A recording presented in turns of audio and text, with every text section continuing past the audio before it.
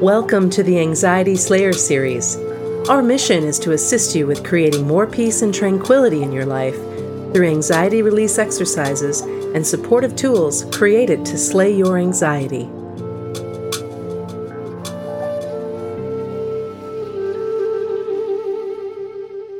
Welcome back to Anxiety Slayer. I'm Shan Vanderleek, here with my friend and Slayer sister, Ananga Sivir. We come together weekly on Skype to share Anxiety Slayer sessions with you and love to mix up a potent blend of coaching, Ayurveda, yoga, EFT tapping, and so much more. Today we're going to be discussing how to manage anxiety in the workplace. This is a topic near and dear to an old version of me 10 years ago, and certainly Ananga can relate as well from her experience back in the day before we stepped into our entrepreneurial roles. We realized that a lot of you are going to the office on a daily basis, and we wanted to talk about how you can make that more comfortable.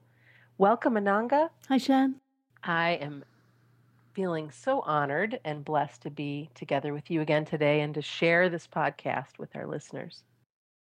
As you said when we were talking earlier, we're working together over Skype and we're working individually at home these days, so we're not having to deal with office space and commuting, but I remember it well, and I remember that when I was working in London many years ago, that was when I was suffering with anxiety, so I hope that what we have to share today will be supportive for those who are working in those situations.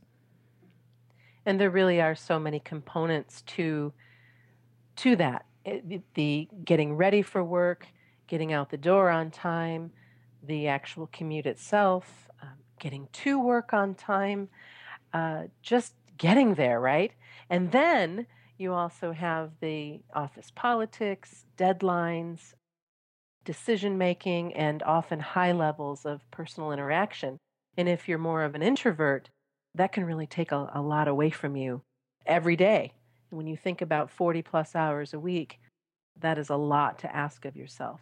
So we're going to just cover some tips today that will help you feel more comfortable and calm at work. And they're things that I used to use and continue to share with friends and clients, and I know that you do the same, Ananga.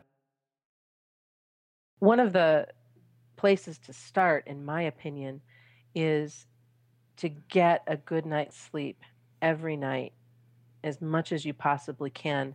And before you go to bed, to sort of plan your day, give yourself an idea of what's going to happen the next day so that you're not surprised by it. Give yourself plenty of time to wake up in the morning. This was not something I used to do. I used to push that snooze button over and over and over again, especially towards the end of my career when I just didn't want to go in anymore. But what I noticed was the more I hit that snooze button and the longer I lingered in bed, the more stress I created on my body trying to get out the door. So then I wasn't eating right. I was snapping at my husband. I was speeding to work, all these things, putting myself in really in harm's way and raising the level of my stress and anxiety. So getting to bed early, allowing yourself to get up early and have enough time to sit and enjoy a cup of tea or a cup of coffee and just gently wake up versus blasting yourself out of bed. I think those are really important points, and it's interesting just how many tactics for coping at work don't take place at work. So I would add to that, at the end of the day, leave work behind and allow yourself a peaceful evening as best you can, some self-care time, some family time. Go for a walk, read something nice, eat a peaceful dinner, maybe take a warm bath before bed. I think it's really important to contain work as much as we can and not let it spill over. We can take a tip from a lot of people that like to practice meditation and then have a family situation. For myself, when I became a mum, I'd already been meditating for many years, and I found that it had great benefit for my mind and my anxiety levels. And then when a baby comes along, you are giving full attention to the baby, naturally. Same with work. Work is a very attention-grabbing situation So for me, I found I coped best if I still got up early while the baby was still asleep, and I had that little bit of quiet time in the morning, some reading, some meditating, as much as possible. We all know that that's a time when plans can really go out the window. But to this day, I cope better if I have quiet time before I face the world. So I think that example can really apply to work too. As you said, we want to avoid work sometimes. We want to sleep more. We want to hit the snooze button because there's something there to face that we're not entirely comfortable with. But sometimes getting up early, doing some inspiring reading, some breathing practice, something grounding and healing, something that gives us some self-care is more beneficial. And then we've got that with us before the day starts. And then the other piece is, we've talked about what to do before and after, is what to do while you're there. And my corporate environment experience was very, very positive until it wasn't, and became very political. Oh, you could just feel the energy some days. It was so thick and dark and uncomfortable, especially if you're a sensitive person. You can really feel all of that. And then to have people, for me, it felt like coming at you all the time, needing something, needing something, needing something. Answer this, follow up with this. And then if it's an unhealthy environment, it's even more of explaining yourself, defending yourself. Or it can be having to, on the fly, make a presentation or be responsible for a situation that might have gone sideways with a client. There's so many different variables. And if you're in any of those situations, sometimes you can handle them with ease and grace, and other times it just feels like too much. And this is where deep breathing comes in. This is where making sure that you have your rescue remedy available, that you know how to use the calming point that we talk about so much, that you learn how to do EFT tapping the night before a big presentation, or even, the morning of that presentation in the bathroom if you need to. Mm-hmm. All of these things to prepare yourself. If I found myself in a situation where I was stressed and scared and just really wanting to curl up and kind of blow off what was going on, the very best thing that I could do was just stop and take a nice deep cleansing breath, and then take another one, and then another one, and then remember that this too shall pass. I will face this. I will do the best I can with this. I know how to take care of myself.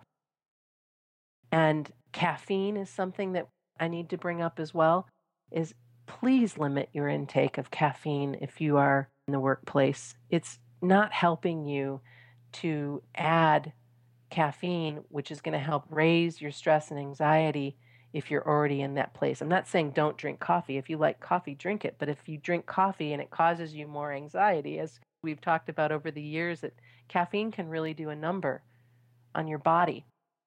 Think about how many people you hear talking about having their second, third, fourth cup of coffee, or buying these energy drinks, or whatever it is that they're doing to try and stay up and stay awake and stay energized for all of this work that they have to do. It's actually working against you. These energy drinks themselves just blow my mind that they sell as well as they do. Yeah, I think there's such an expectation to keep going, and keeping going really does build stress and anxiety, and this thing of, having a cup of coffee to get by, to keep going, to get through, to be awake, to do. It puts us under so much pressure, and it does raise our heart rate, and it just jazzes us, and that's what we really don't want when we're feeling anxious. Experiment with herb teas would be my recommendation. Take some chamomile tea to work.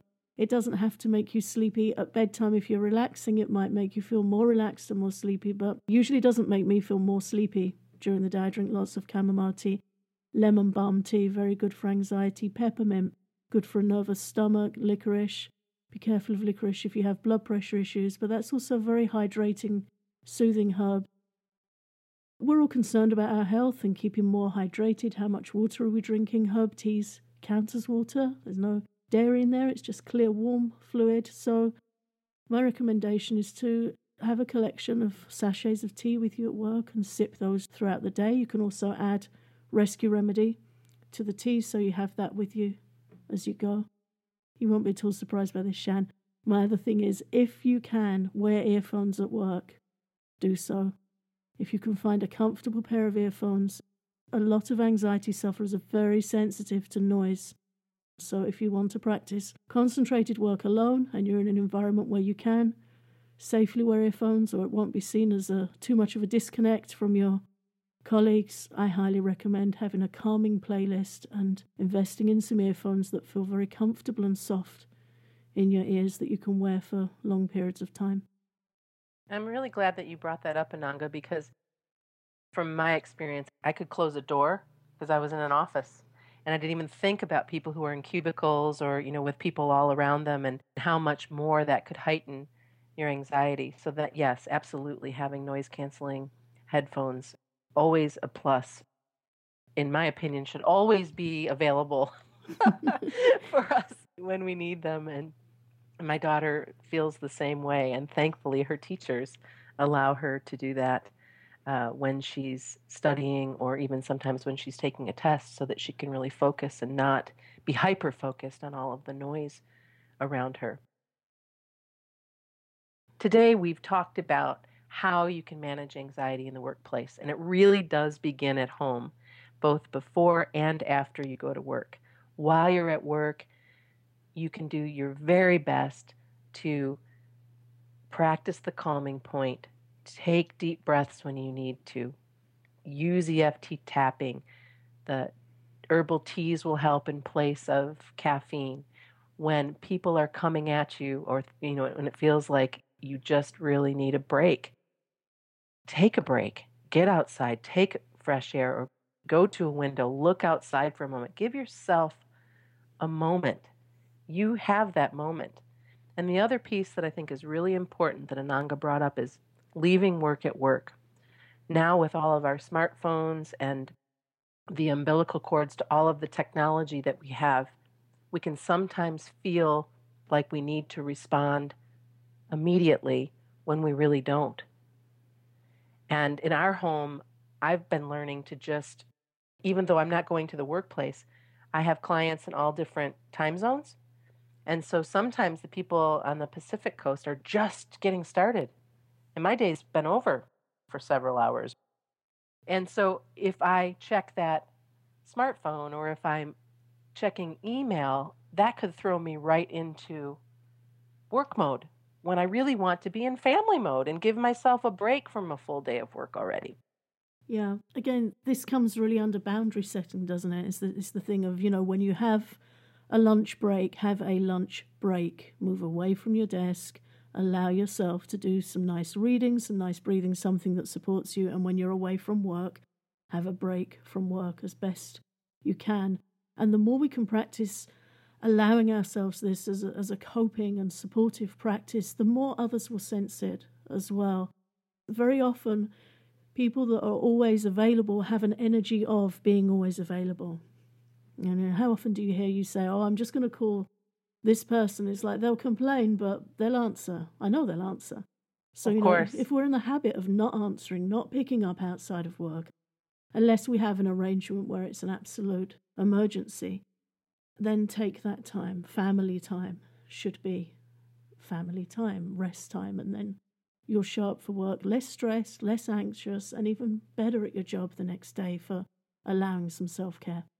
I hope that today's podcast helps anybody who struggles with getting to, being in, and coming home from a stressful workplace. Anxiety Slayer has been offering a free podcast for more than 6 years.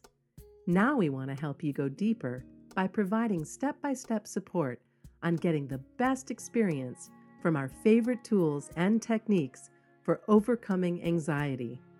Are you ready to take action against your anxiety? Enroll in the Anxiety Slayer Academy now, and you can get started today. Visit anxietyslayer.com/support.